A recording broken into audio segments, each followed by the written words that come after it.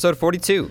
I have to assume that a lot of people at this point in 2024 Google questions. I, for a long time, was critical of other people when Google first became like a super normal thing, like around 2010, that would, instead of Googling a topic, would Google a specific question.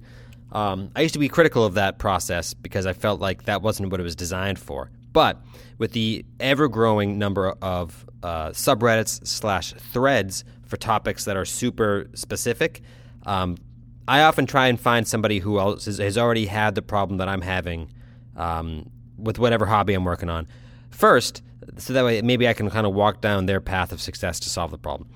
Anyway, what I'm trying to say is I have been Googling so many questions lately, whether it be like electronic stuff or I'm trying to repair something, and I'm noticing that I don't seem to be getting the responses from Google or the resources or the websites I'm not getting directed to threads that are at all related to what I have searched like I used to.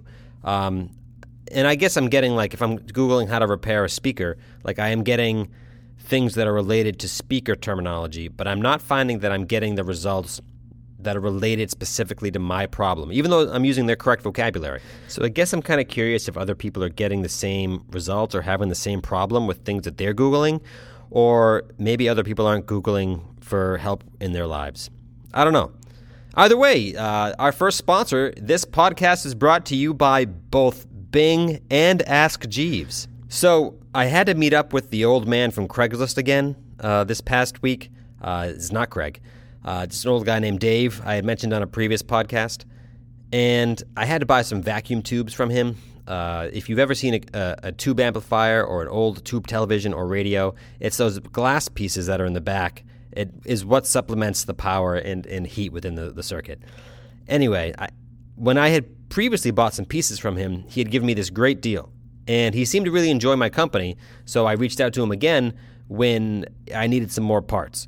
So I set it up. We're going to meet on a Monday afternoon. I texted him that I'm I'm on my way to the 99 in Amesbury where we meet. And he said, I'm already here, even though I was a half an hour away. I'm already here. I'm going into the 99 because it's warmer in there. And I thought, okay, whatever, that's fine. So I get there half an hour later. I texted him, hey, just pulled in. I'm waiting. 6 minutes goes by, 7 minutes. He texts me, come on in. Okay, fine. Whatever. I go on in. He must be finishing up. We'll come outside together. I open the door to the 99. I see him directly, and sitting in front of him on the bar is a 98% full glass of beer. What is happening? Am I hanging out? Did I set up an afternoon play date with this old man? I just want to make a purchase from a stranger on the internet. It's what I wanted. It doesn't seem to be what's happening. So I go up to him, and I sit next to him, and he gives me a big warm hello, and okay, that was nice, whatever. He clearly did want to see me. And he looks me dead in the eye, and he says, I got to be honest. I forget your first name. And it's as soon as he finished saying that, it's like a record stopped inside this 99 because everyone else at this horseshoe-style bar looked directly at us. And now I'm no longer at a play date with this old man. Everyone thinks I'm on a date with this old man.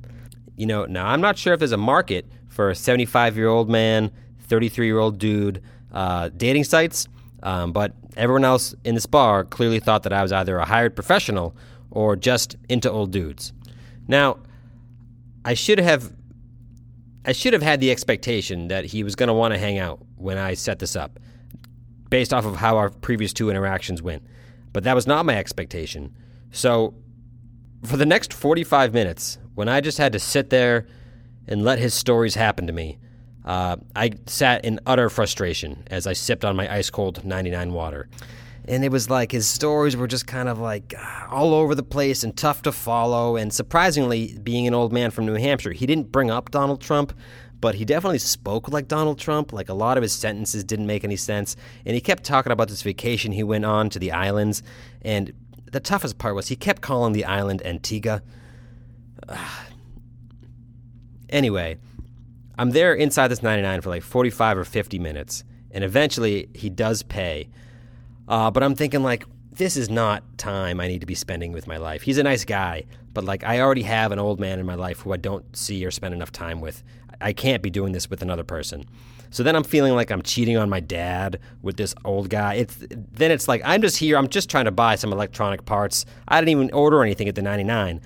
So we go outside to the parking lot, and at this point, the sun is set. I'm freezing. It's January, and I'm not wearing gloves. I'm trying to handle these extremely fine electronics pieces, and he's listing all these prices, and I just want to go home. I've been there for an hour, and I just say, yeah, this, that, okay, whatever. I hand him some cash. I get the pieces. I put them in my car, and I drive home. I get home. I put the pieces into this amp, and with the fury of 1,000 suns, I discovered that I have purchased the wrong vacuum tubes for my amp. I have gone on a date with this old man for no reason.